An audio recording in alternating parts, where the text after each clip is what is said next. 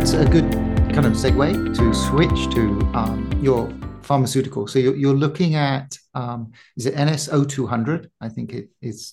It is NSO 200. Yeah. So can you talk about what you're doing with there, what it contains, and what you're looking at there? Absolutely. Um, we started with NSO 100. NSO 100 was simply a combination of leucine and low dose metformin. We showed in animal studies that leucine and metformin were highly synergistic. Um, and not additive, but highly synergistic. And if you look mechanistically, it makes sense. There is crosstalk between SIRT1 and AMPK. And, while people argue the degree to which AMPK is necessary for all of the effects of metformin, and I've certainly read that literature, know that literature well, um, uh, there is no question that metformin does act on AMPK. And there is crosstalk between the two enzymes, and indeed cross activation between the two enzymes. Less well known is metformin does have a little bit of an effect on SIRT1 as a direct effect as well. So, what we showed was a strong synergy in vitro in animal models. And we took this into clinic and we developed an IND in the US with the FDA, investigational new drug, took it into a diabetes trial, and we did show benefit of the leucine metformin combination to make it sort of outperform metformin, right? Mm-hmm.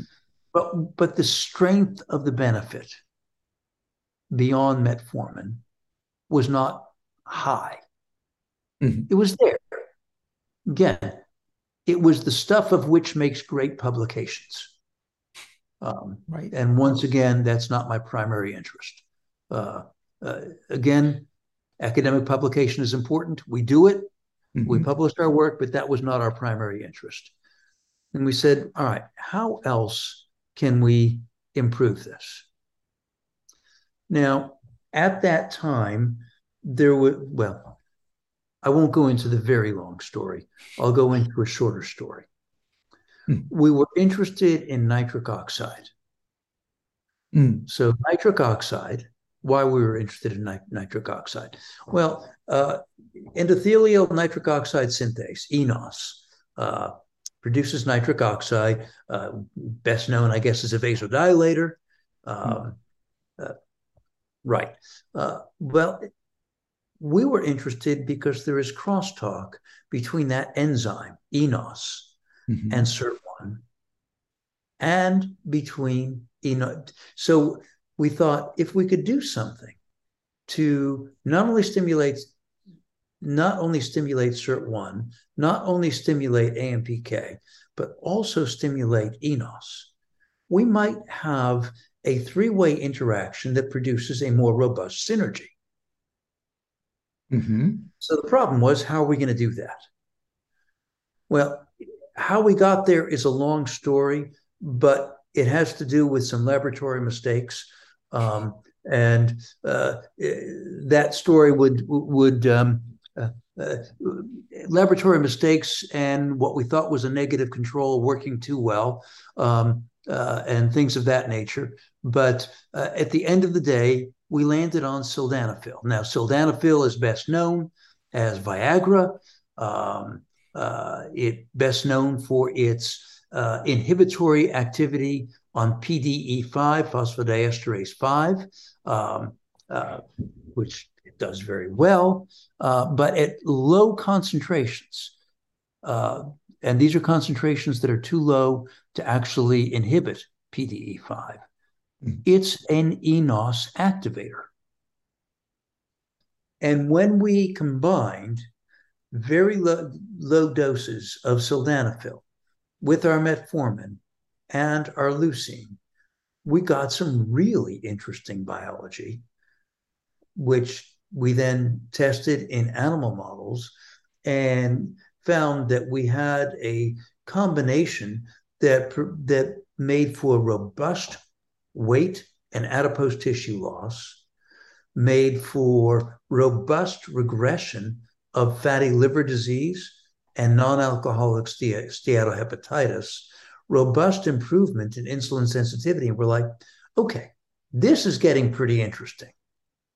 Let's see what we can develop here. Mm-hmm.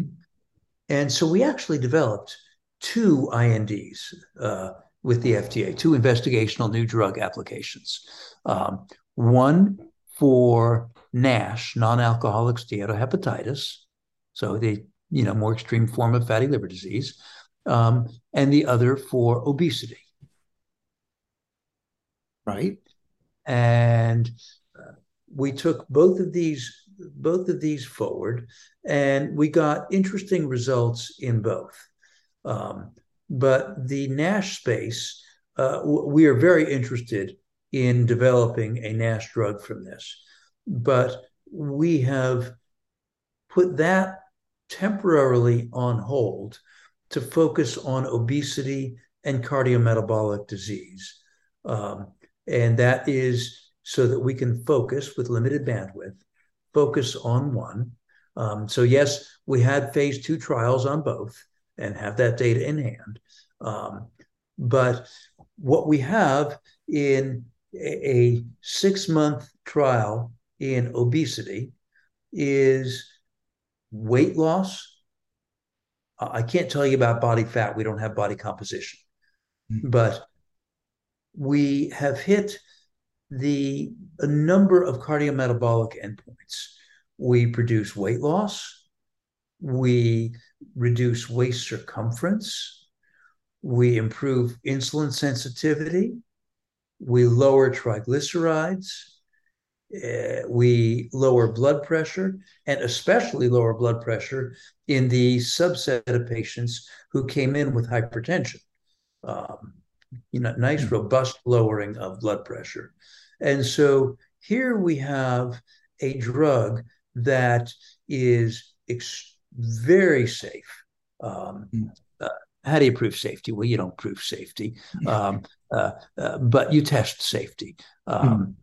And it does not separate from placebo in our safety evaluations in terms of adverse event testing.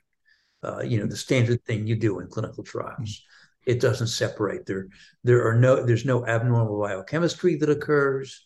There are adverse events don't separate from placebo, with the exception of some mild GI events in some patients that are early and transient and are to what you would expect from the amount of metformin we have in our combination. And so we have that, and we believe that we can produce. Obviously, we need to go through further trials. This is not an FDA approved or any regulatory agency approved combination. It's still an investigational new drug.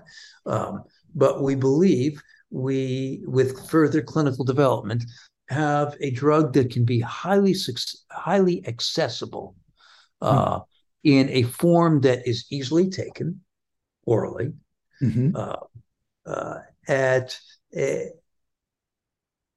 let's see. We believe we can engage. I'm not going to talk about pricing specifically, but in highly accessible pricing to make it available to a broad range of the population, and really hit not only on weight, but on weight-associated or obesity-associated comorbidities, and improve overall cardiometabolic health.